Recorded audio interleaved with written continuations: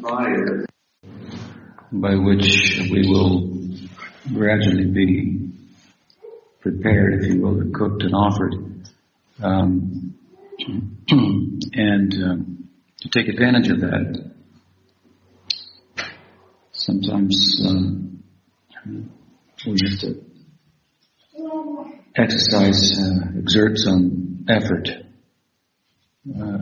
Sometimes I'm asked, I have been a few times in the past, what to do if you live in some place where there's no sadhu-sangha. I think some of you know the answer. It's move. So at least enough movement sometime during the year to take advantage of company of serious persons seriously interested in spiritual progress, and beyond that, in the dispensation of lower and Nityananda, which is very special amongst spiritual possibilities, opportunities that are available in the world. This one is quite unique, and I'm sure we'll discuss that to some extent, or some length, in the course of our gathering here, as we do regularly wherever we go, wherever we gather.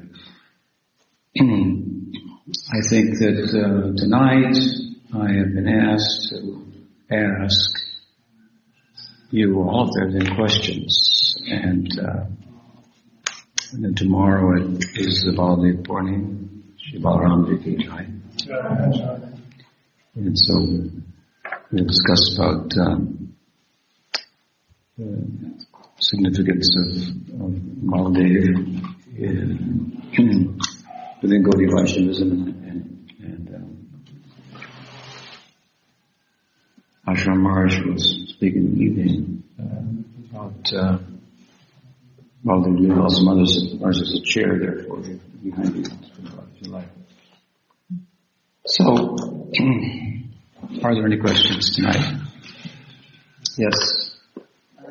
I've been trying to understand a little more deeply the concept of Sadhaka-Deha, and I think one of the things I've heard you discuss before about it being given at the time of initiation.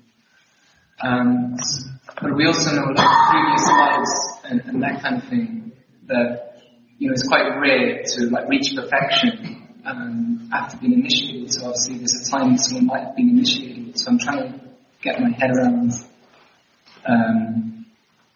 that concept, is when someone receives a Sadhaka-Deha, but they don't complete in that lifetime, how does that relate as they continue the path? Well, initiation, of course, is an English word that implies a beginning. The Sanskrit word is diksha, and it conveys the idea of transmission of Divya-Gyan, divine knowledge, and that in the form of the mantra. This diksha, initiation, comes under the heading, if you will, of Sambandha-Gyan. And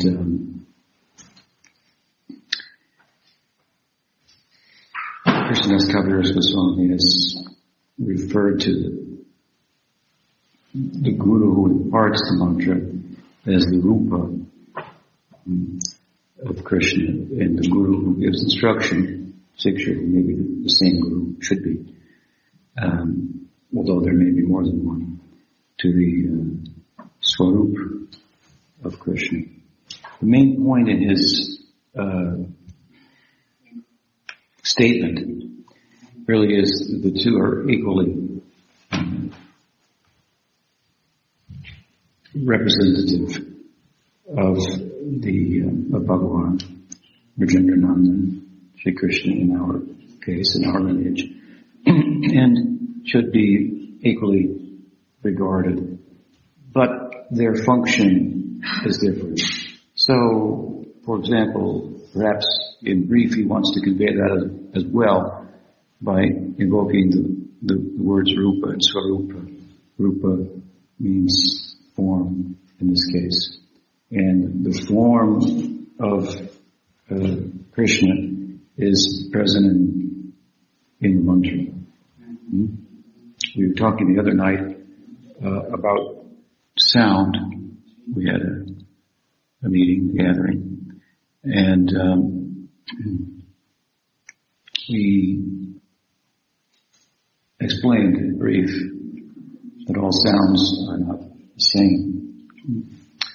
And so the origin of the sounds, for example, that make up the Veda,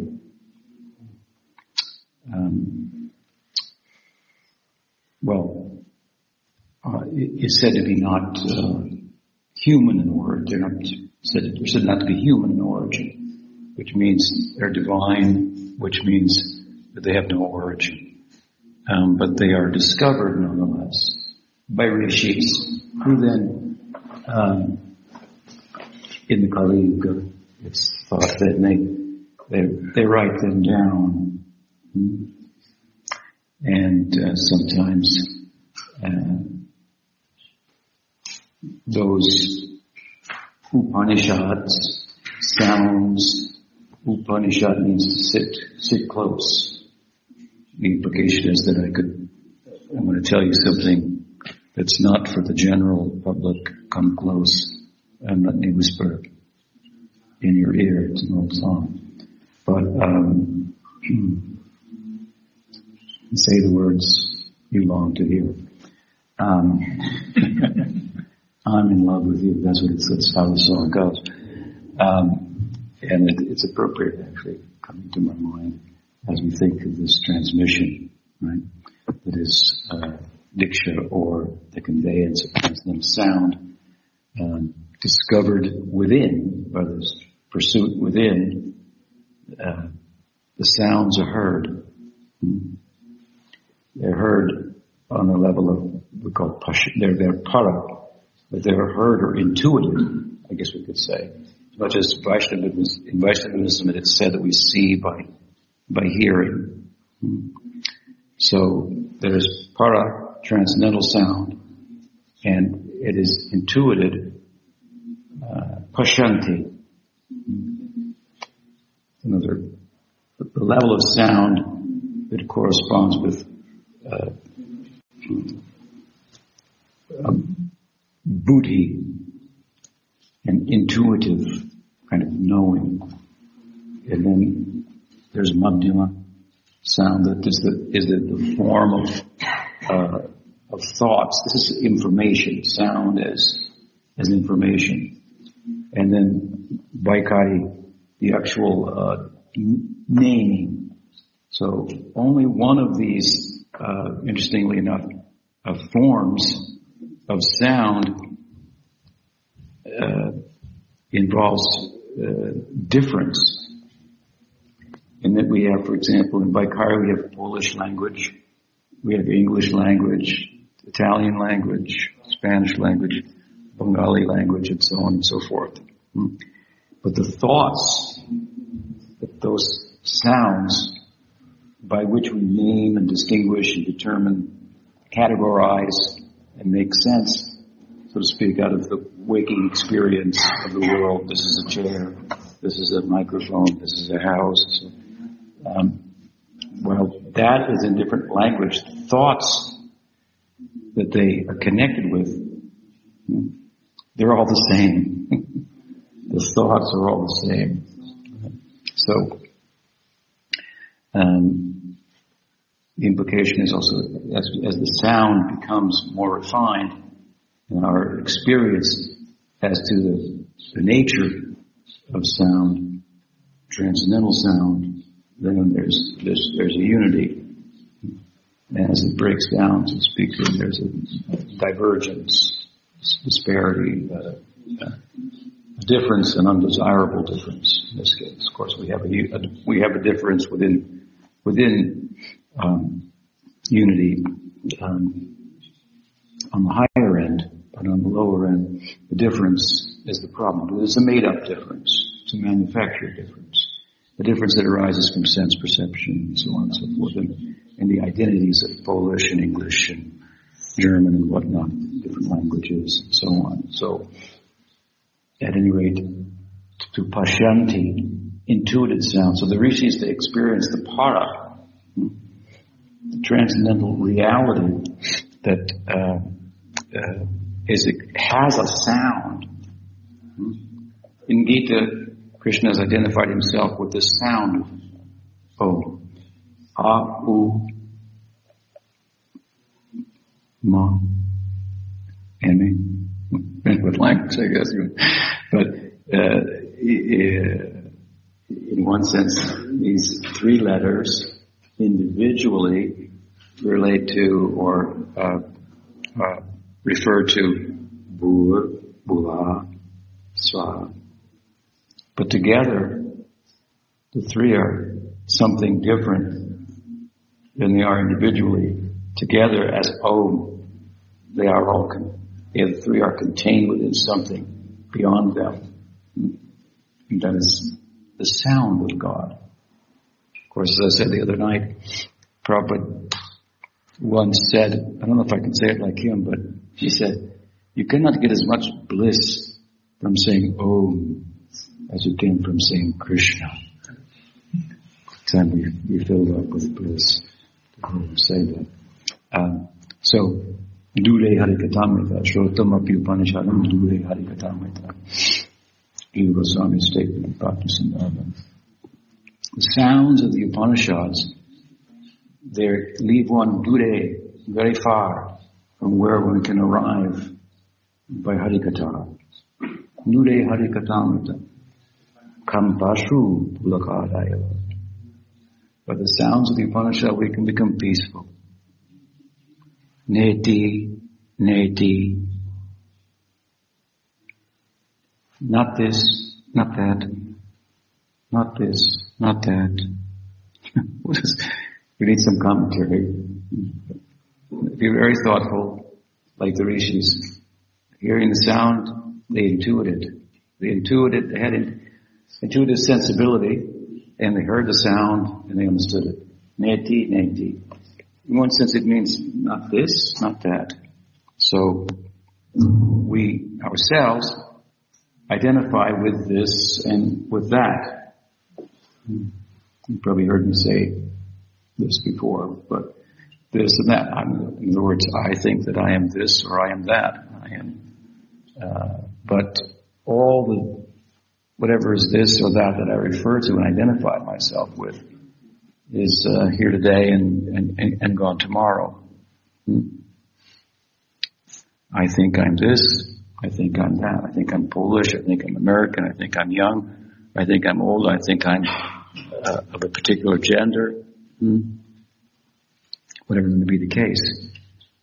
In all of the this and the that, which is changing, coming and going, that doesn't endure, there's something in the very expression, I am this and I am that endures. What is that? If I say I am this and I am that, if we take the this and the that to be something that doesn't endure, what's left? I am, that's left. And I am is a much deeper conception of self than I am this or I am that. Whether it be a thing or even a thought. To think I am this or I am that is to not utilize the mind to our advantage. Udarer atmanatmanam atmanam abhasadayat atmaiv atmano bandhut atmaviripur atmanaha. As the Gita says, the mind can work to our advantage or it can work to our disadvantage.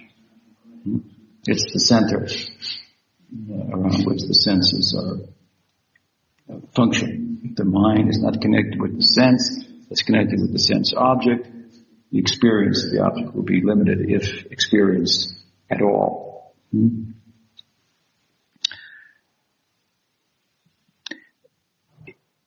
Just as a thought, as an aside, bhakti as a yoga, all yoga, of course, is about controlling the mind and the senses. Bhakti as a yoga is like the mind is in relation to the senses. Because none of the yogas, Jnana Yoga, Karma Yoga, Ashtanga Yoga, can be effective without bhakti. And none of the senses can give the experience of the sense object unless the mind is connected with it. So, at any rate, the mind is the friend, Keith said, or the enemy. So yoga is for is taming the mind, making it a friend, making it work for us, if you will. And when it doesn't, then the thoughts are about things, which are, as I say, here today and gone tomorrow. They're constantly coming and going. So this creates a disturbed condition for the mind. I thought about this, and from that thing that I thought about, for example, I thought I would gain security, but I can't keep it. So the very nature of the things, the appearances, coming and going, when the mind is preoccupied with them, then it becomes disturbed. So for it to be peaceful, it has to turn to an object that is enduring, not subject to change and transformation. So, of course, we all know this. These are just simple ideas for learned devotees like yourself. We turn the mind within and concentrate on I am, rather than I am this or I am that. We've gone a long distance, but it's a very short distance at the same time in terms of the prospect of the self. Because I am not this or I am that, I am. But I am is not the full sense of the Atma. And this, of course, where Gaudiya Vaishnavism kind of picks up. Vaishnavism in general, but Gaudiya Vaishnavism in particular, picks up where other schools of transcendental thought leave off. Because I am is true, but the nature of the self cannot be fully understood unless we assess its potential.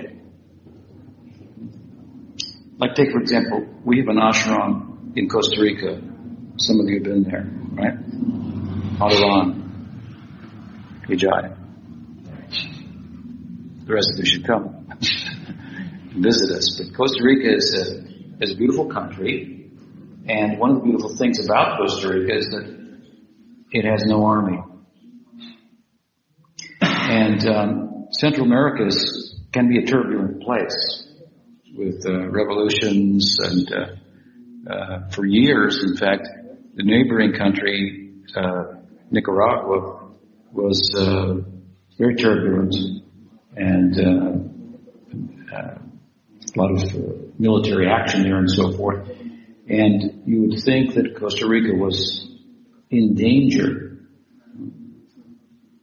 But we have to look at Costa Rica in relation to its potential by association. And it was very much, in those days, associated with, and still is, I think to a large extent, with the United States, which, would make Nicaragua afraid with its military-industrial complex, comparatively, power. So if we just look at Costa Rica, but we don't look at its potential as a result of its extended association, we can't get the full picture. So it's a very strong country. Actually, it's the strongest country in Central America, and it has no army. So we, as an Atma, we have a potential. We are the object of love in this world. The Upanishads teach us, of course, that the husband does not love his wife. Wife does not love the husband. Husband and wife don't love the children. Children don't love the parents. what the statement is saying, it sounds kind of bleak, but don't take it like it. What it's saying is, everyone loves the self. Everyone loves the Atma. The Atma is the only thing that's lovable because matter is asat, pachit, niranda. How do you love a stone? Right? There's no love will be evaluated on a scale of reciprocity. So, if husband and wife get together and the wife says, "You never say you love me," or "You never listen to me." There's like, we're having a relationship. Huh? Wake up.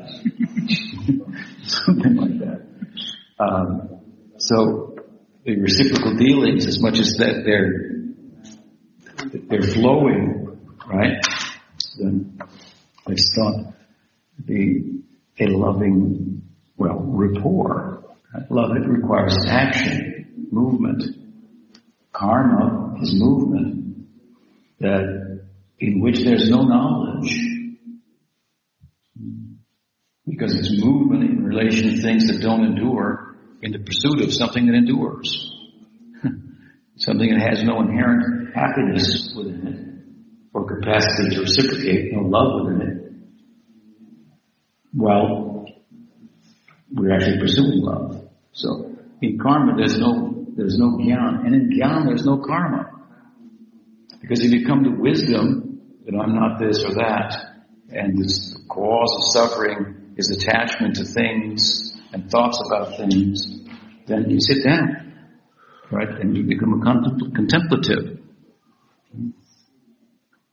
There's no movement in jnana and there's no knowledge in karma. But in love, in bhakti, there is movement and there is a kind of knowing. Love is pregnant with a kind of essential knowing. When you love, then you know what to do. So it's active. You do something, and you know what to do. You know what you're doing. It's kind of an automatic knowing, an intuitive knowing. But, as the Gita says, it is Raja-vidya, and it is Rajaguhyam. Why is it Rajaguhyam? Raj means king. So Raj, Vidya means knowledge, the king of knowledge. And Krishna says this bhakti is also being Raja Vidya, Raja Guhyam, the king of secrets. It's a great secret because the bhakti that he talks about, it's full of knowledge, but it looks like it's ignorance. We call it Gyan Shunya Bhakti. Those gopikas and gopas, what do they know? They don't know these things we're talking about right now. The Upanishads, or so it would appear. They don't know means they're not interested in those things. When Buddha came to give the message of Krishna to the gopis, he thought he understood the message clearly. Don't lament.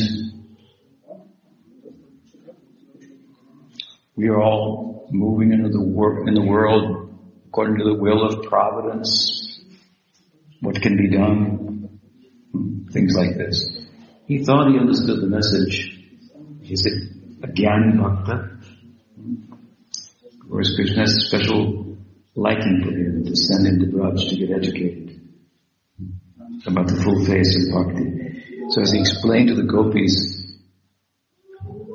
when they replied to him, he realized that he didn't understand the message at all. It sounded like one thing. It could be taken like that, but there were layers and layers of meaning within that. And through replying and discussing this message, Krishna's message, the Buddha became in Braj, They're seeing only, the Braj is depicted like this, as being relatively ignorant, village girls, uneducated. But we know, relative to your point, which I'm answering in a roundabout way, the question, when they come to this world, in their Sadhaka-Deha, when Rupa Manjari comes here as Rupa Vasana, when Subala Sakha comes here as Pandit, what is his name? Gauridas Pandit.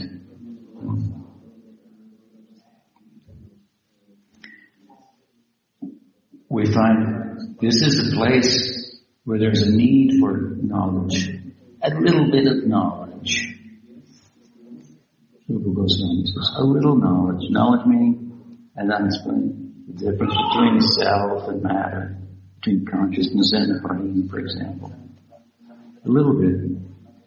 It's not an anga of bhakti, but a little bit. And then there's, of course, knowledge of bhakti. That's another thing. Some undergyan. They give this kind of knowledge.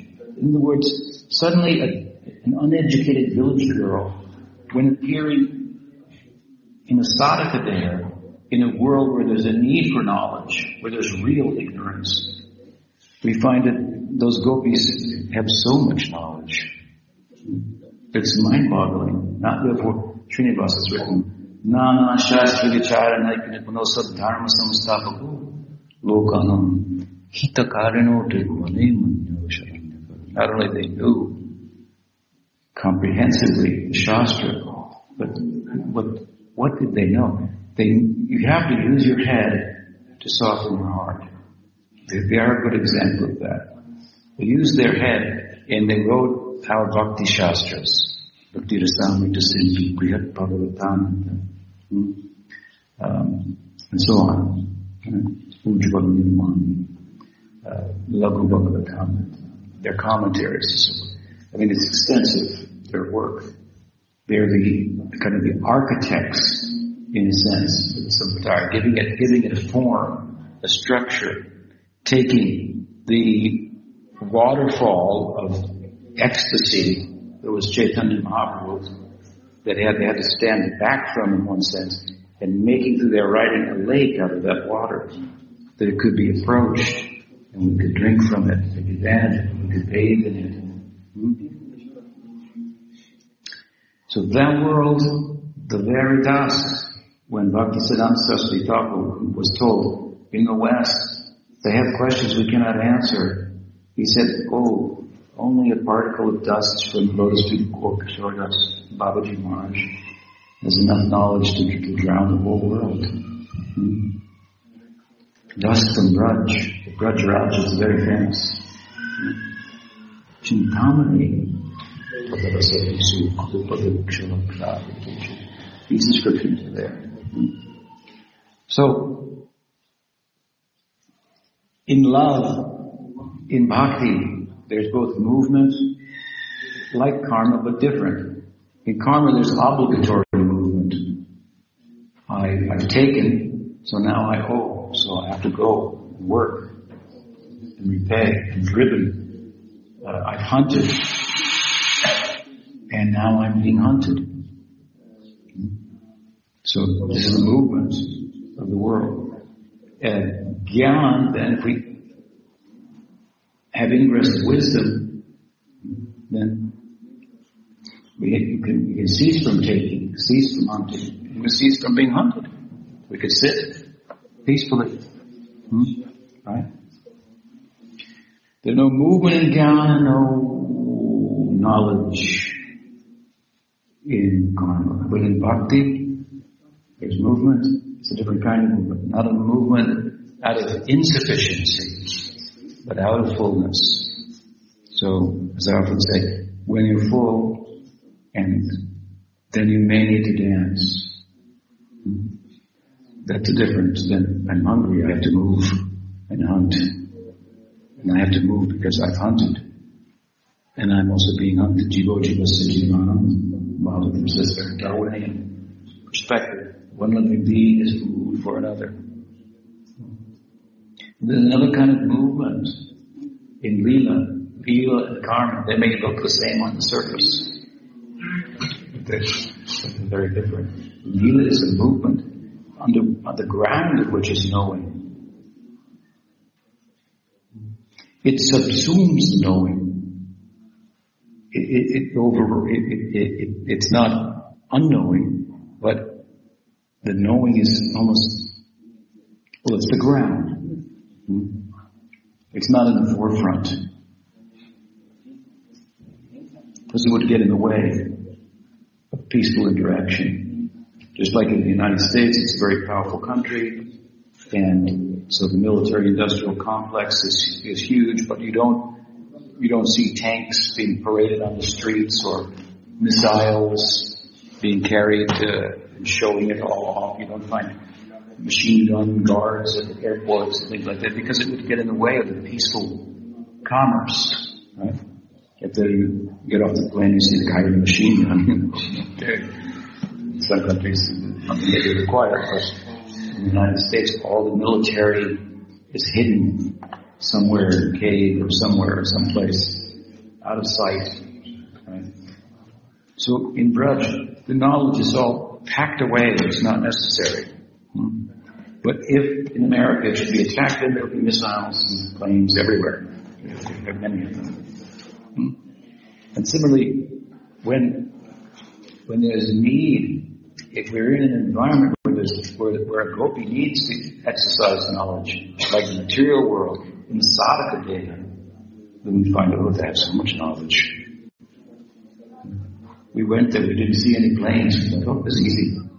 We'll take over. No missiles. We'll take over. And just before we just pick up the gun, and also they're everywhere. Something. So don't think they have no knowledge in Braj. Here we call it Gyan Chandra Bhakti. Bhakti unencumbered by Gyan. Because then it gets in the way of the reciprocal dealings, love. But there's the world of Siddha-Deha, and then there's the world of Sadhaka-Deha. Two worlds of Sadhaka-Deha. This world, what you're asking about, we will receive a Sadhaka-Deha from our Guru at the time of Diksha. And where else will we have a Sadhaka-Deha? In Sadhana Siddha Bhumi. Where is that? Sadhana Siddha Bhumi. The Bhumi, that land where Siddhas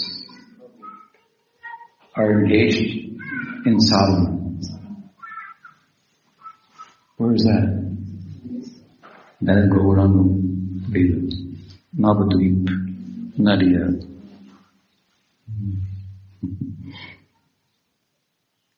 Gaura Mandala Bhumi. Gaura Mandala Bhumi. What is that? Chintamani. Gaura Mandala Bhumi. Gaurlila. Here all these gopikas, gopas, and they're all in perfect sadhaka-dehas. They are siddhas playing the lila of sadhakas.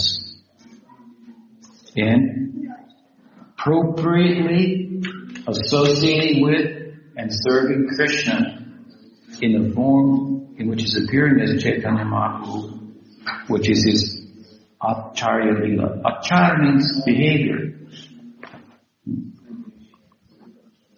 This is the unique thing about Krishna, that so many avatars come, they give some blessing, they do something, the Shinyadev gave a blessing, he left, Varaha, Kurma, Matsya, even Ram. But Krishna's teaching about bhakti, Bhagavad Gita. You won't find like this, comparatively, amongst other avatars. And, of course, in the Gita, Krishna says, I have to set a good example, because if I don't set a good example, then what will happen?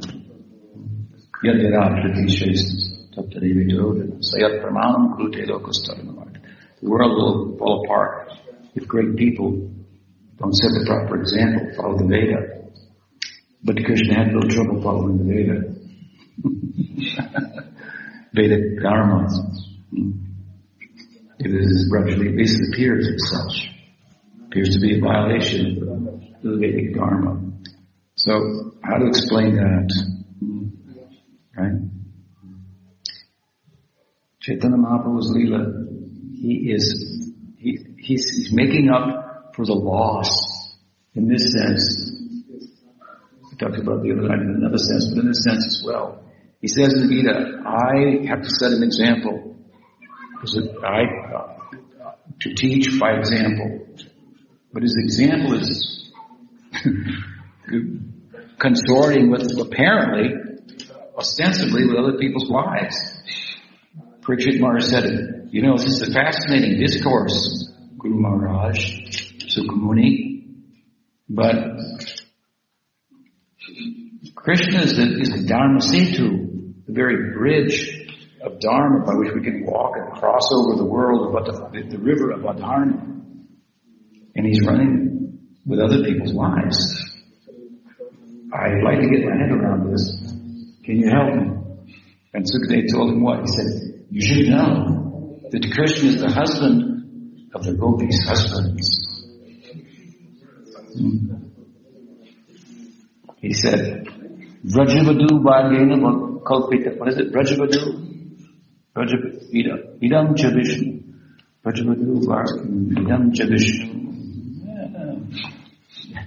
Another verse. He said, Vrajavadu, the wives of Braj,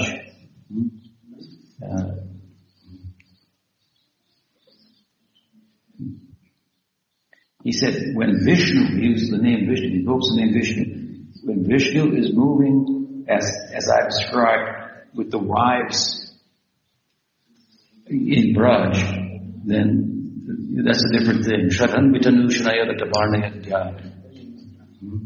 You should hear about that from the right source. And what will happen if you hear about Vishnu acting like this? He uses the name Vishnu just to make it clear. This is Vishnu. Okay? Vishnu is all pervading. Here he is localized in medium size. This is a very special dispensation, very special Leela. Here is the Purna Brahma.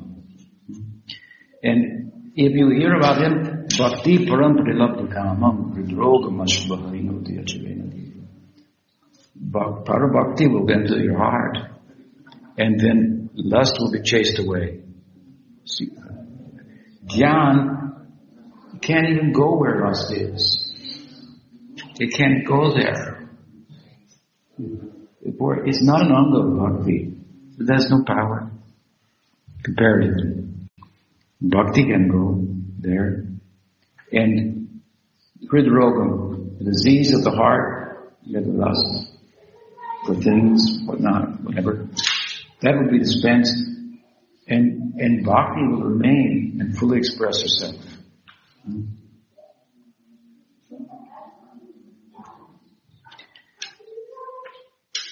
So Krishna, he's a little hard to understand.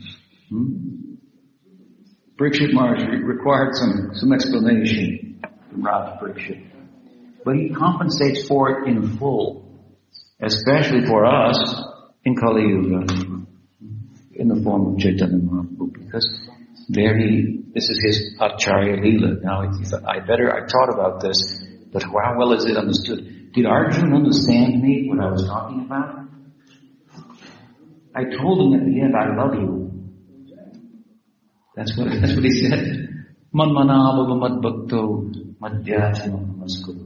He said this twice in the Gita, as you know. End of the 9th chapter, end of the 18th chapter. The end of the 18th chapter, he says it a little differently than he says it in the 9th chapter. He says it in the 18th chapter with little concern. Did he understand? I love him. That's what I'm telling you. That's what this whole thing is about. I love you, Arjuna. Do you understand it? Beloved, hard to understand. Can you feel my heart? I want you to think of me, to love me, because he's saying, because I love you. That's my message. That's what Krishna told them. But it's difficult to understand love. So, in one sense, coming as a teacher by example in the form of Chaitanya Mahaprabhu, then when he met Arjuna again, in the person of Roy Ramananda, Mahaprabhu said at Chaitanya Charitamrita, Ramananda Roy is son of Arjuna, and his father is Marshpandu, and his brothers are the Pandavas. It's Mahaprabhu's own explanation. He met him prior to saying that in South India. He met him because Sarvabhauma Bhattacharya said, if you're going to go, you have to go. You're Bhagawan, you are Swatantra, independent, you can go. We don't want you to go, but you're a sannyasi, you're Bhagawan, you can go. If you do go, do one thing. One piece of advice I give you. There's a fellow, I could never figure him out. Sarvabhauma was a very, very learned person. He would give counsel to young sannyasis. He's the most learned logician in all of India for all time. Him and Raghunath Shiromani, another, I think he learned from Sarvabhauma also. And he could never understand Ramananda Roy, who was working for the government. He's got this bubble cup, emotional guy, poetic, spiritual, it would seem, but now that he had been converted by Chaitanya Mahaprabhu, he said, now I understand, you and him have something in common. So if you go to South India, be sure to meet him. He is at Godavari. He's been stationed there by Rajput. Go there and meet with him. This meeting is the center of the Chaitanya Charitamrita. This meeting, and there's something about this conversation between Ramananda Roy and Chaitanya Mahaprabhu, is the Gita, is what the Gita is to the Mahabharata. This conversation is to the Chaitanya Charitamrita. This is the whole thing here. The sadhana and sadhya. What is the highest ideal and how to attain it? And in this conversation, everything is reversed. In the Gita, Arjuna is asking the questions and Krishna is giving the answers. In Brahman Samvat, then Chaitanya Mahaprabhu was asking the questions and Arjuna is giving the answers. And Chaitanya Mahaprabhu was Krishna, he wants to see, did Arjuna understand the full implication of my teaching in the Gita? What I was a little constrained to speak about overtly, given the circumstances, standing on the battlefield of Kurukshetra, dressed as a prince. I've been here before. And just the thought of that, I'm devastated. I came so close. Gopis came so close to reuniting with me, but it was not possible. It happened at Kurukshetra. Here I am again, speaking about Dharma. The full face of Dharma, that is the Prem Dharma. And of course, so, in this conversation it comes out. Arjuna got it. Ramananda Roy, he got it. Right? Mahaprabhu said, you answer my questions please, and with every answer you give cite some evidence from the scripture, so that your answer will be authoritative. We got to the end. Mahaprabhu said, is there anything more? Can you say something more? He said, I could, but I don't have any scripture I can cite. It's just a feeling that I had, and I've written a poem about it. Mahaprabhu encouraged it. It means the Braj is beyond the Shruti, beyond the Smriti. This is what Uddhava realized. When he went there, and he realized, Krishna sent me here to understand that which is beyond. I am Shastra-vid. I know that I'm the advisor of Krishna and Dwarka. He's God. As a prince. He asks me what the scripture says. And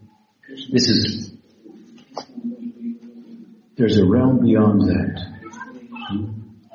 That in a sense, the scripture has no words for. Of course, we talk about it, we explain the Bhagavad is there, and so on and so forth. This is what the Bhagavad is saying. What they say that idam bhuta gunohari, such is the nature of Hari. So, yes, Arjuna understood. And Chaitanya Mahaprabhu, my point is, but he is Krishna teaching by example. As much as Krishna didn't set the best example in one sense of how to enter into that Leela, Chaitanya Mahaprabhu was doing that. And his associates, Krishna's associates who come with him, they serve him appropriately in relation to the mood he's in and the purpose of his appearance. And as much as his purpose is to teach by example, which is certainly an aspect of a dimension of what he's about, these associates, his closest associates in particular, they set a very good example. Therefore, they are referred to in this way as sadhakas, siddhas, I should say, acting like sadhakas. Once Prabhupada asked me, Krishna Leela here in Portland, that Krishna Leela was in Finland? Yeah, in Finland. Krishna Leela is very intriguing and exciting, and there's these rendezvous and meetings behind trees and messages with hand signals and so forth. So much behind the scenes. It seems like very exciting in the forest. But Gaur Leela, it seems a little, by comparison, maybe a little boring. Something like that. I told him, no, it's not like that. Krishna Leela is not complete without Gaur Leela. In Gaur Leela, then, everything that we hear about bhakti, and its power, its potential, you chant once, you do this once, Rupa Goswami is saying, this will happen. We do it 1,008 times, it doesn't happen. But what Rupa Goswami is saying is, it has happened, the potential is there. You should know about it. So keep chanting, and one of the times it will happen. It won't happen otherwise. But it will happen by this, with these different angas of bhakti. And he gives so many examples, right? There's so many. Follow the Rath Yatra card, and this will happen. Chant, and this will happen. See the deity once, and so on and so forth. So in Gaur Leela, all the things they all happen every time. And so they're sadhakas, but they're siddhas, playing a leela of sadhakas. And when they enter into kirtan, then suddenly, relative to where they are, if they go from after breakfast to go on some kirtan to the house of Suklamba Brahmachari, they come to Godru, island of kirtan. Godru, and there they see so many features. These are features of Nadia. Cowherd boys herding cows. They're features. It's hard to explain. They're features that facilitate the rasas that we can attain. So they see some cowherd boys, and they approach them. The cowherd boys say to Chaitanya Mahaprabhu, why don't you come with us and herd cows? You're not a Brahmin. And suddenly then Chaitanya Mahaprabhu, Nityananda Prabhu, and the associates with the corresponding sentiment, they appear in their Goparesh. The whole Vrindavan Leela plays out a new episode every day before them. Bhakti Vinod written beautifully about it in his Navadvip Bhavataranga. There he's riding the waves of the bhavas of Navadvip, going to the different islands and expressing what kind of experience can they have. What is the experience of Chaitanya Mahaprabhu there? So there's siddhas playing the role of sadhakas, but they do their sadhana very nicely, and it works.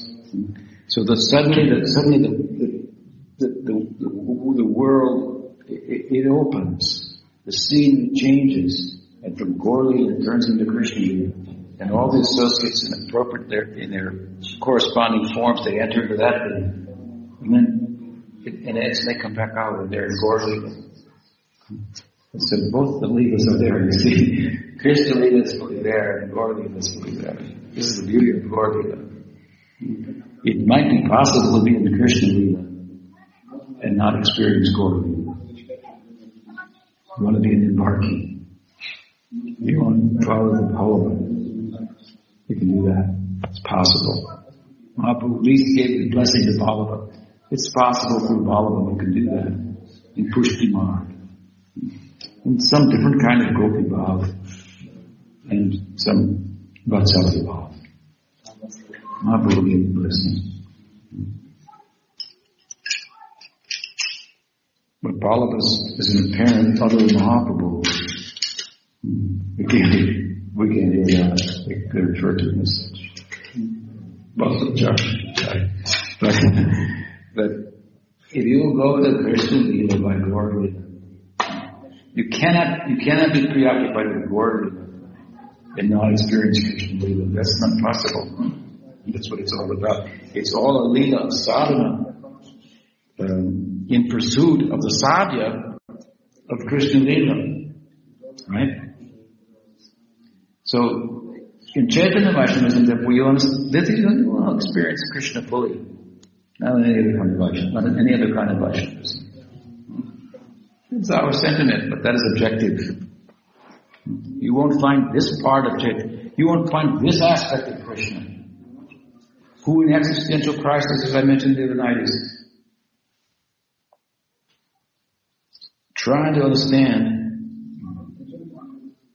what it is that makes Radha the way she is, that she becomes worshipable by him, while all the yogis worship him. He's confused about that. Concerned. I mean, this is understanding the psychology of Krishna. He's Rasaraj. He sees Radha experiences rasa to a measure of extent that I don't. So if I am to be Rasaraj, I have to do something about this. Without Chaitanya Mahaprabhu, how can Krishna be Rasaraj? And certainly we can't make Radharani Rasaraj. She's Mahabharata. So there must. What is the explanation? That is Gauri, or that is Chaitanya Mahaprabhu. If you enter Krishna Leela through Navadvip, then you're coming on to highest recommendation. And then by participating in Krishna Leela, you'll experience Gauri Leela, and by experiencing Gauri Leela, you experience Krishna Leela. And experiencing Gauri Leela is to experience the full measure of Krishna Leela. Otherwise you don't get the full measure. You've got some episode, some part. I mean, look at Vinod Bharti's. They have Sakhi Bhav, and there's nothing else going on. Only Sakhi Bhav. Some just moment in Krishna Leela. Every moment can completely consume a devotee. They're consumed by one moment, Sakhi Bhav. There's no other, in their experience, there's no Vatsalya, there's no Gopas. And of course then they don't experience the full measure of Sakhi Bhav. The full measure of Sakhi Bhav cannot be experienced without such Gopas and Gopis. And that is what Ramananda Roy told Mahaprabhu. And when Mahaprabhu said, say something more, and then he gave his poem, what happened? He saw what they saw. He saw Chaitanya Mahaprabhu, and then he saw Radha and Krishna, and then he saw Chaitanya Mahaprabhu. He saw that the union of Radha and Krishna is problematic because the two are trying to become one. And when they become one in a dynamic sense, Radha starts to think she's Krishna and Krishna starts to think he's Radha. And so immediately there's two again. Problem. And Chaitanya Mahaprabhu was the solution. Rasaraj Mahabhav Dveka Rup. The two in one form. Don't think Gaur Lila is something limited, lesser. And on a lower level, but so relevant and important to us, it teaches by example. They're all imperfected Sadhaka-Dehas, right? Practitioner bodies. Now you have Sadhaka-Deha that is not perfected. Your question is, Guru gives the Sadhaka-Deha. Deha means body, so Sadhaka-Deha. Body means senses, mind. Senses are in touch with sense objects and so forth.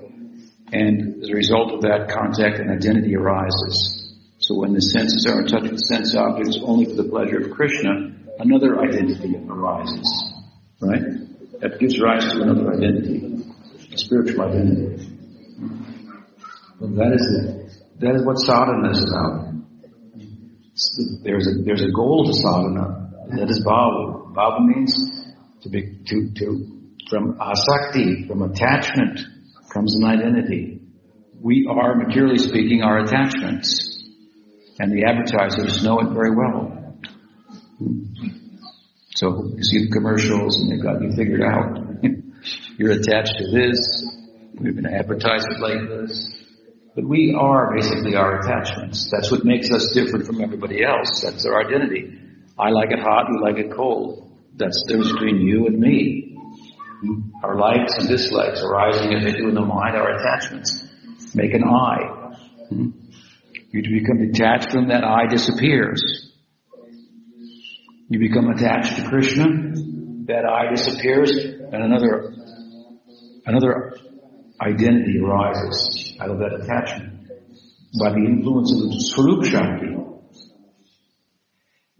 The same thing that will happen to the Tatastha Jiva that happens by the influence of the Maya Shakti, in a basic sense. An identity will arise. When we associate with Maya Shakti, then a certain identity arises. It's a changing one. Here we associate with Swarup Shakti because it's Chit also. It's Sat. The identity is going to be enduring. But it comes from that environment. That's the very meaning of Tatastha Shakti. It can exist in either environment. It means it will have an identity relative to the environment it lives in. So we, as a jiva, as an atma, we have a potential. We are what might be said to be an entity that has a nature that lends itself to nurture. That's Tatastha. We have a nature, and it can be nurtured. Nurturing is the environment. The Maya Shakti will nurture it in such a way that it gets malnutrition. It's malnutrition. The Swarup Shakti that Bhakti is constituted of provides another environment. And that is a very nourishing environment for which you can realize your potential. And that Swarup Shakti comes to us through sadhusanga, different kinds of sadhusanga, different kinds of bhakti. And so when we get good sadhusanga, we become influenced by bhakti samskar. When we get diksha, we get a Sadhaka-Deha, a practitioner's body. Your question is, well, what if I got initiated in a previous life, or a previous life, or a previous life? Which one is my Sadhaka-Deha? Right? Something like that. How does that work? So, it works. As I'm explaining, the Sadhaka-Deha is a work in progress.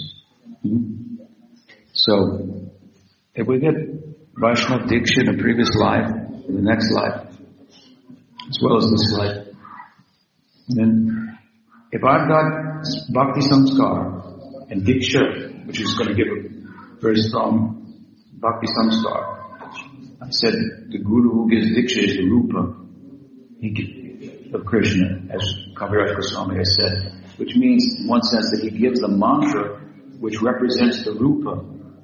The form of Krishna is there in Gopal mantra. In Kam Gayatri. These are the main mantras of Chaitanya Sampradaya. So, whereas the Siksha is speaking about the nature, so to speak.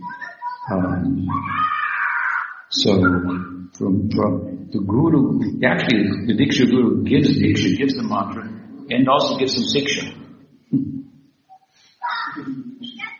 And the Siksha helps us understand the nature of our relationship with Krishna.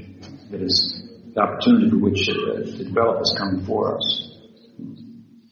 So, at any rate, when we get such substantial connection with Gaudiya Vaishnavism, yes, then we get a Sadhaka-Deha. But it's a work in progress. And so, Diksha is in one sense an ongoing affair. When it falls into the jurisdiction of Sambandha Gyan, when it's complete, it means the Sambandha Gyan is complete. That means your bhakti now can be fully informed. Not only theoretically informed, but fully informed. So in Bhava Bhakti, the emotive aspect of bhakti, as well as the active aspect of bhakti is in place. And the emotive aspect means I have an emotion. I feel like I'm the friend of Krishna, for example. So your bhakti is now informed. Now your bhakti can be very specific. Of course, it doesn't start in Bhava Bhakti. It starts earlier, but in Bhava Bhakti, the Sambandha is realized. So as much as the Diksha is under Sambandha, it may take some time to perfect the Sadhaka-Deha. Now you can say, well, it's a different body every time. Life after life, I got initiated 3 lifetimes ago. That means in this life you have some bhakti. Bhakti is not inherent in the jiva. But if you got bhakti in one lifetime, next life it will be inherent in you. And the next life it will be inherent in you. Bhakti is not part of the Tastha Shakti, it's the Sarup Shakti. It comes through association. Even materially, same thing, same principle. You have to understand the Tastha Shakti, same principle. How material nature works on us, Sarup Shakti, spiritual nature works on us. Karna Guna Sambhasya Sadasat Yoni Dhanushi. As you associate, so you become like. You get full.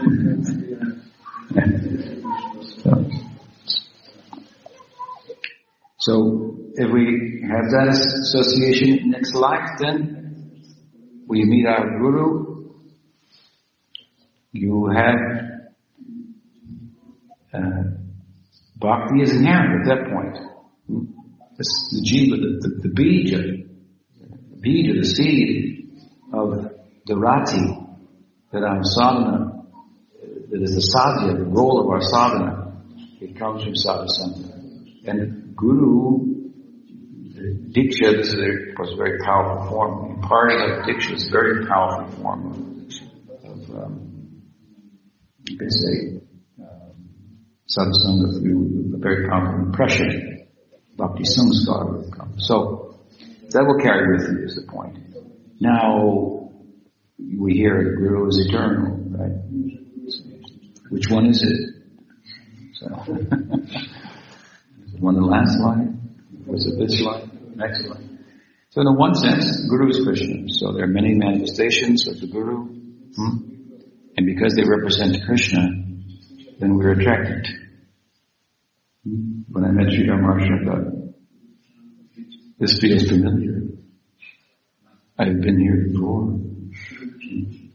This feels like, it's different, but it feels like what Prabhupada did to me. 2 leaves falling at a distant place And you pick them up. Oh, they must come from the same tree. They taste the same. It must have come from the same tree. You put two and two together. Some people say, how can you have two gurus? How is it possible? Because the Guru is one.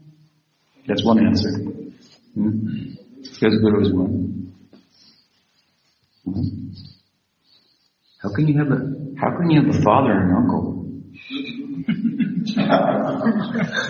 That's the way you can answer them. I don't know. How could you have a father and an uncle? How is it possible? And love them both. How limited is your idea of the capacity to love? What possibilities lie there? In Bhakti, we love everyone. And everything. And if we listen carefully and follow, one day we turn around and we see our Guru speaking to us everywhere, through everything. What is it? Ayur harati vaipum samujjanastam tuyanaso. Tasyati uchanam nityuttama sloka vartaya. The sun will talk to you when it rises and sets. The world, this verse from Bhagavatam, it's very poetic. The sun is speaking the message of the Gita with its rising and the setting.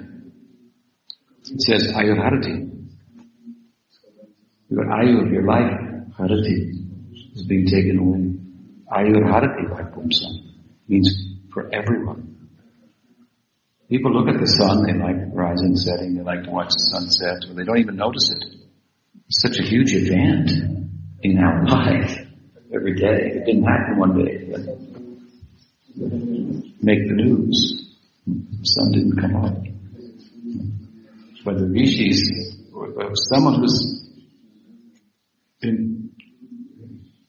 had good sangha, good association, and applied themselves in relation to that, who's followed that example, then what the Guru is speaking to us, the whole world will say. The same idea. Mahaprabhu saw the cloud, and he thought of Krishna. He saw the ocean, he thought it was Jamuna, he jumped in. He saw the sand dune in Puri, he thought it was a golden hill. This is from a prema point of view. There's a tipping point, right? With the Udipana. You say, these are the Udipanas for Sakyabhava. These are the Udipanas for Madhurya Rasa. These are the Udipanas for Saudya Rasa. Then, in a basic way, but when Rasa is fully developed, then the whole world becomes Udipana. Everywhere Mahaprabhu looked, he was reminded of Krishna. Everything. Taking him over the top. Right?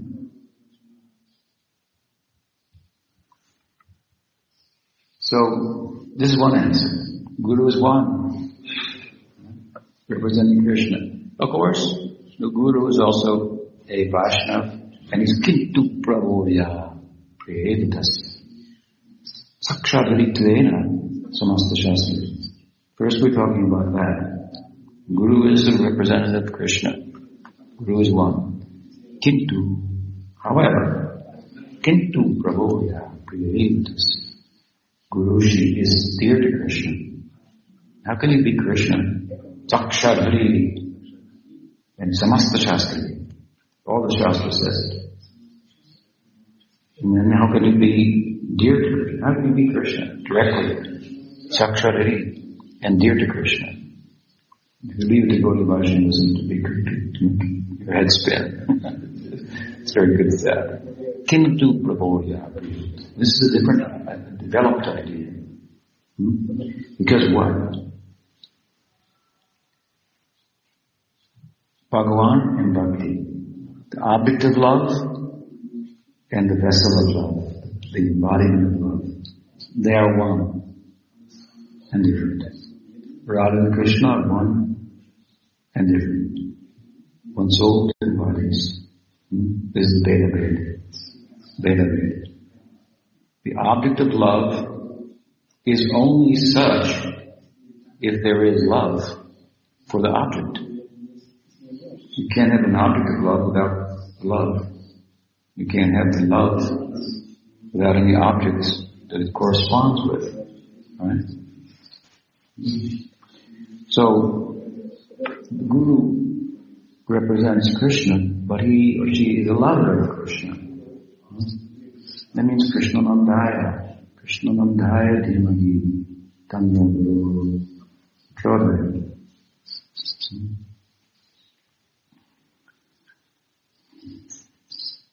And we will become acquainted with the Ananda of the Guru. Guru is then a vessel of a certain kind of love for Krishna. Right? Now that means one Guru might be one vessel, let us say for example, in Madhurya Rasa. We have two Gurus. Who are the Samasi Gurus of our Sampradaya? Yeah, but no. No, that's not correct. Chaitanya Mahaprabhu, Nityananda Prabhu.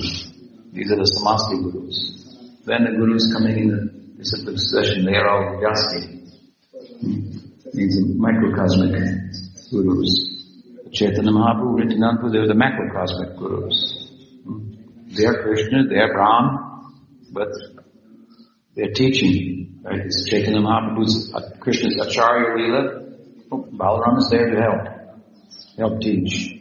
He teaches very nicely. You'll hear about it tomorrow. But so you have Madhura Rasa, you have Sakya Rasa, embodied, if you will, in these two. They are vessels of this in their leela of sadhakas. So, one Guru may be in Madhurya Rasa, one might be Sakya Rasa, or different kind of Sakya Rasa. Right? So now there's some difference. So, what does it mean when we say the Guru is eternal? Well, as I said in the beginning, Guru is Krishna, in that sense, but now in another sense we have to answer the question, right? Because I had my Guru in my last life. Now I have a Guru in this life. Well, typically, what type of samskar, bhakti samskar you get by association, if it's actually strong, that's going to carry in the next life. So you're going to find a Guru of the same sentiment, orientation. No problem there. Still, he's a different Gopa, or a different Gopi. Right? Something like that. So now, shall we talk about it from Tattva, or should we deal with everybody's sentiment? Because everybody's thinking, I want my Guru to be the one who's my Sadguru, not the one of the past life or the one of the next life, the next one, but good enough. This question arose to Sridhar Maharaj, and you could understand the feeling of the devotees who were asking, Prabhupada's disciples were asking, what happens if you don't perfect yourself, then in the next life, then you will get a Guru, but what about your Guru in this lifetime? So they're thinking about Prabhupada. And he said the Guru will come, the Guru is Krishna, so another representative will come, and so forth. Then he could perceive that was a tattva answer, but they were not very happy with that answer. So, then he said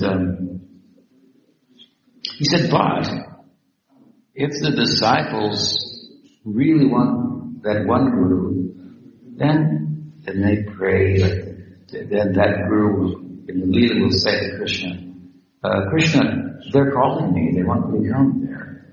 And Krishna will say, I sent somebody else who hasn't been there yet. You stay here with me. No, they want me.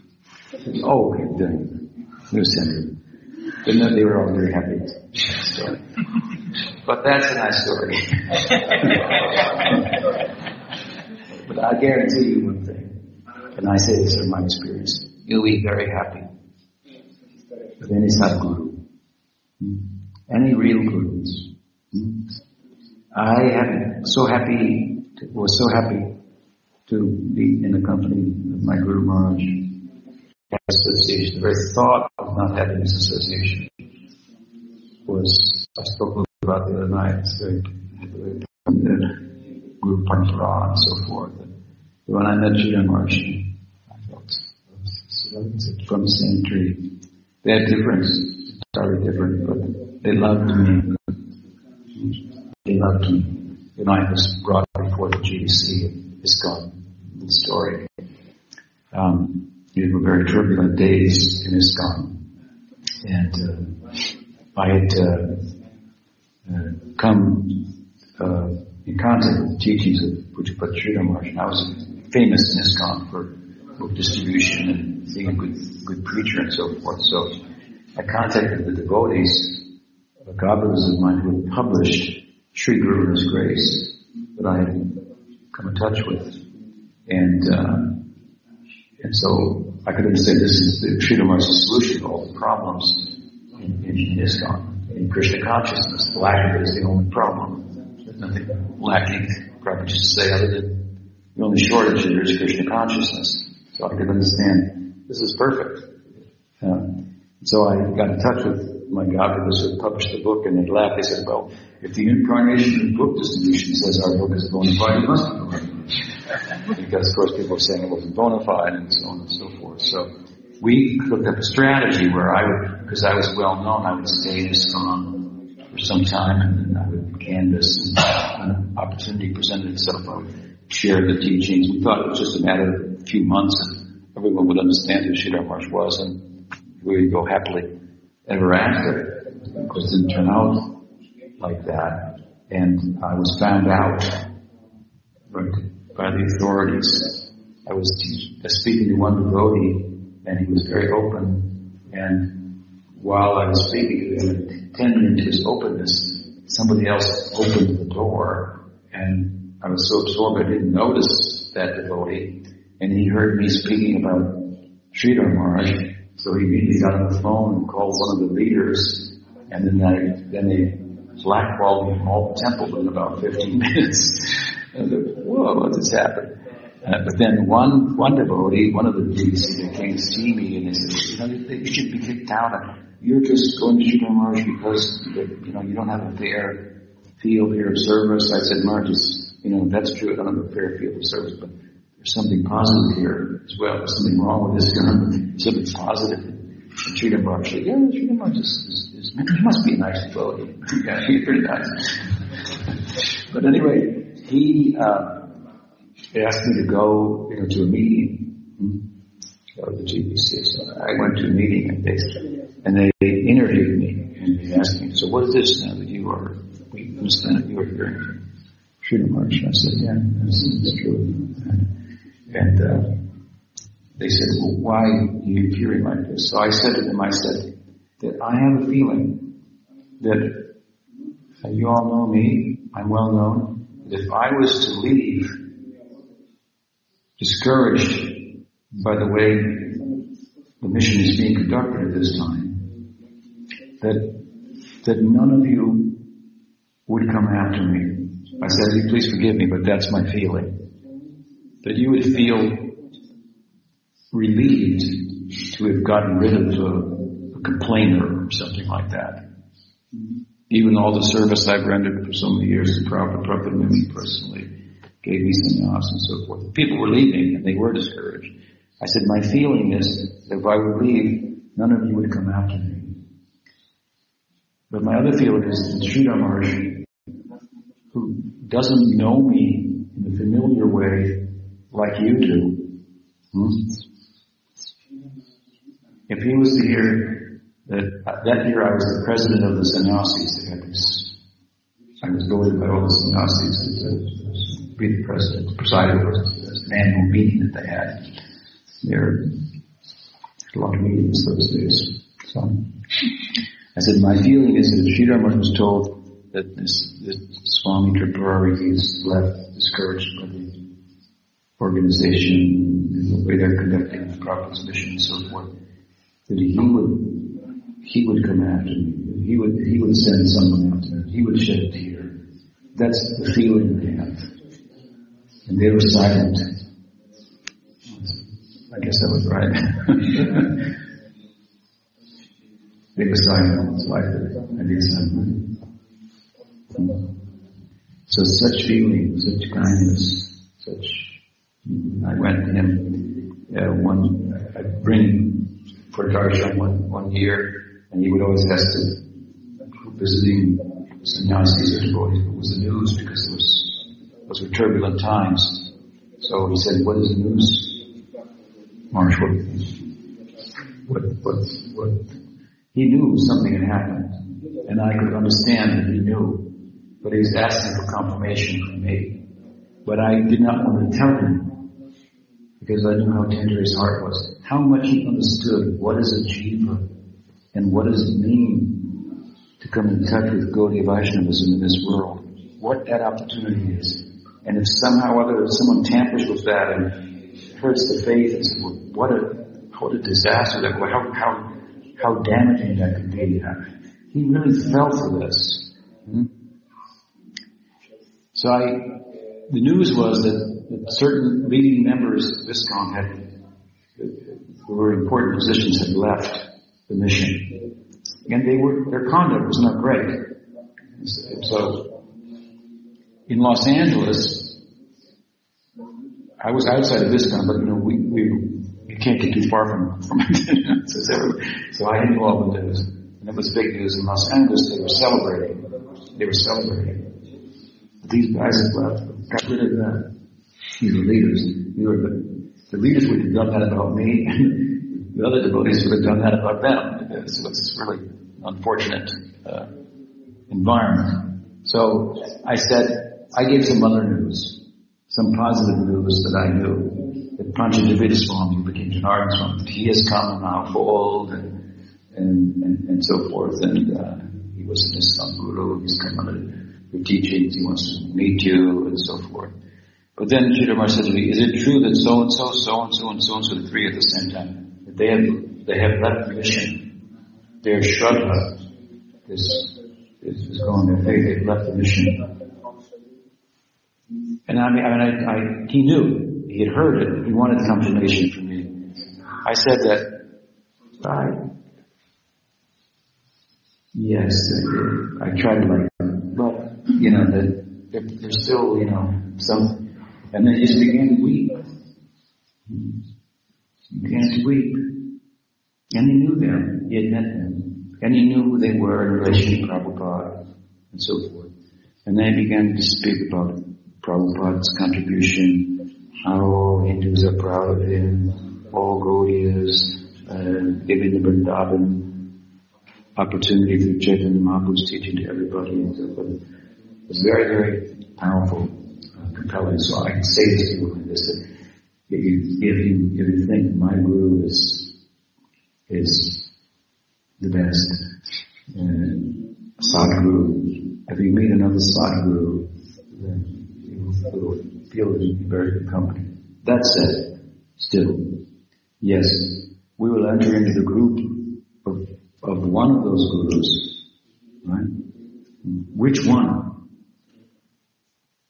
Oh, I got initiated in this life, in this life. 3 lifetimes ago, I got initiated by this one. Next life, and he's gone to the Nitya Viva. Next life, this one. He's gone to the Nitya Viva. Next life, this one.